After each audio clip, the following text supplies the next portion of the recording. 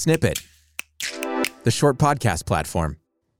Warning: moments of the following podcast are not for the faint of heart. Parental discretion recommended.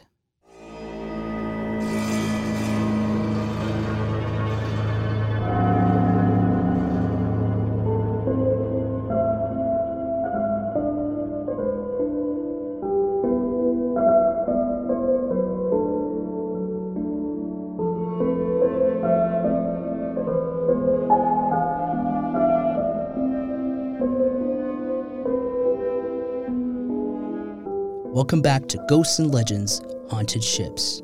I am Cris August. This is a new show from Snippet that brings you real, authentic paranormal investigations from some of the country's most reportedly haunted sites.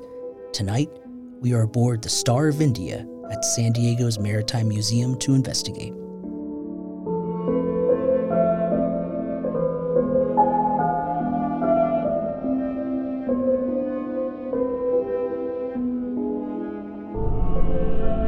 Part 3, The Star of India History. So let's start out with the basics. What is the Star of India?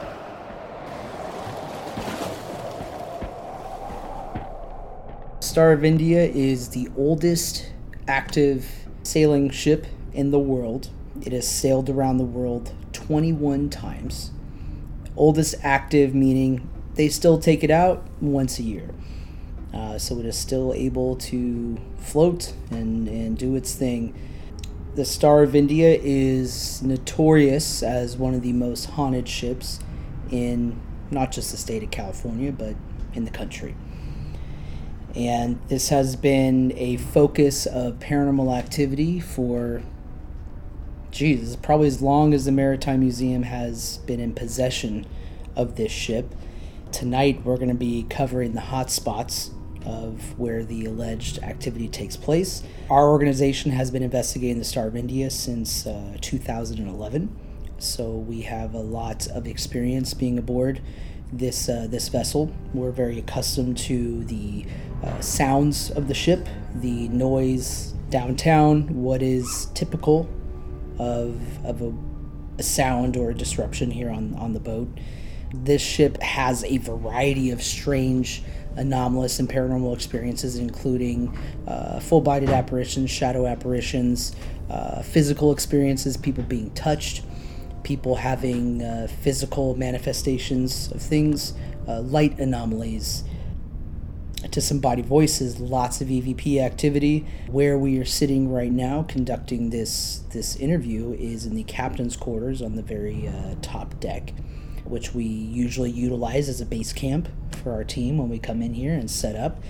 When we're below deck, mid-deck, we would often hear a lot of footsteps on this floor, which is really bizarre when you're right below, when you hear it as if somebody's walking. And just like the Berkeley, when we were on that ship, nobody's on this boat but us.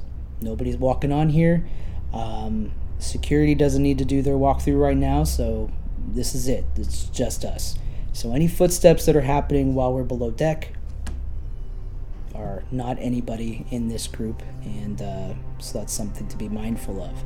Here's Mike with some history of the Star of India. A lot of what it did was transporting people for the British Empire. So it like you said, it sailed across the globe, basically the span of the entire British Empire at the time. So transport folks from England all the way down to Australia, New Zealand when they were developing that area. It would transport folks and some cargo from India. One of the individuals purportedly haunts this place, particularly this area right here, would be the Army captain that committed suicide up here. The short story is that he had lost his regiment in India in some battle and was being shipped back to England, and I guess he felt like he had lost honor. Obviously, you have survivor's remorse, that kind of a thing, and so he slit his own throat in his bedroom over here, which was basically the first mate's cabin over here. The surgeon discovered him and sewed him back up, sewed his neck back up, and 3 days later he found him in his bed having ripped all the stitches out. So his specter, if you will, likes to roam this area right here, and his apparition's been captured on camera through this mirror. So it wasn't originally named the Star of India, and it was originally known as the Euterpe. And a way that I like to remember just how old this ship is that when this ship was built, I want to say 1863, it was the same time as Lincoln's Gettysburg Address. That's how old this ship is. Tell us the legend of the stowaway boy. There's a stowaway boy who snuck on the boat and was discovered here, and he ended up falling to his death by climbing. Yeah, one of his jobs, because obviously he was a stowaway, and so instead of punishing him, they basically put him to work. And one of his jobs was to climb the mast and let the sails down. So the one time that he actually went up, the last time he went up there, he fell all the way down, and he didn't die immediately. I think it took him about 3 days to die. A very painful and agonizing death that he had suffered. So the legend of the boy is pretty prominent here on this ship. We've had, when we take guests here for their own private investigations, a lot of experiences with people being touched, particularly touched on the back.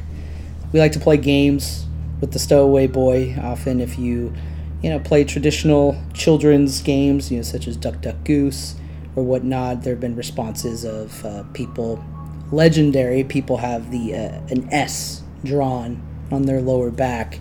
Tell us about the man who died in the chain locker.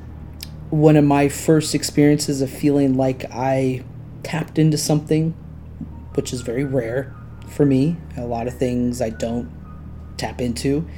But one of my first profound moments was one of my first visits to this ship, and I didn't really know anything about it. This was way back, sometime in 2011.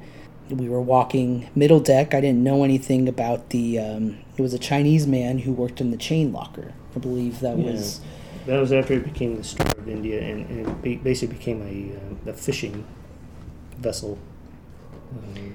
So I had no knowledge of this man who died in this chain locker, and as I was walking middle deck, I didn't have no insight into the details of this boat. And I was down there, and I had this overwhelming sensation that the word Chinese just kept popping in my head, and I just kept saying it out loud, Chinese, Chinese, Chinese, what the hell does that mean? And the person who was showing us around the ship at the time said, well, this is where the Chinese man who died in this chain locker.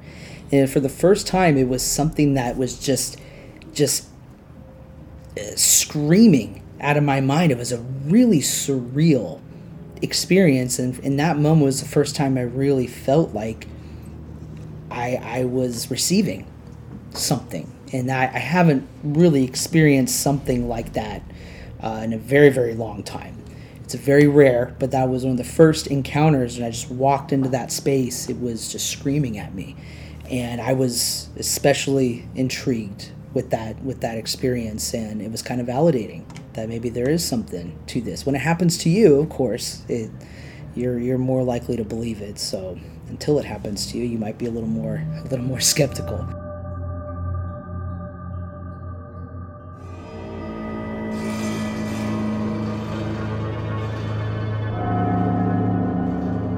Join us in part 4 as we delve into our investigation, including an experiment using the Phasma box.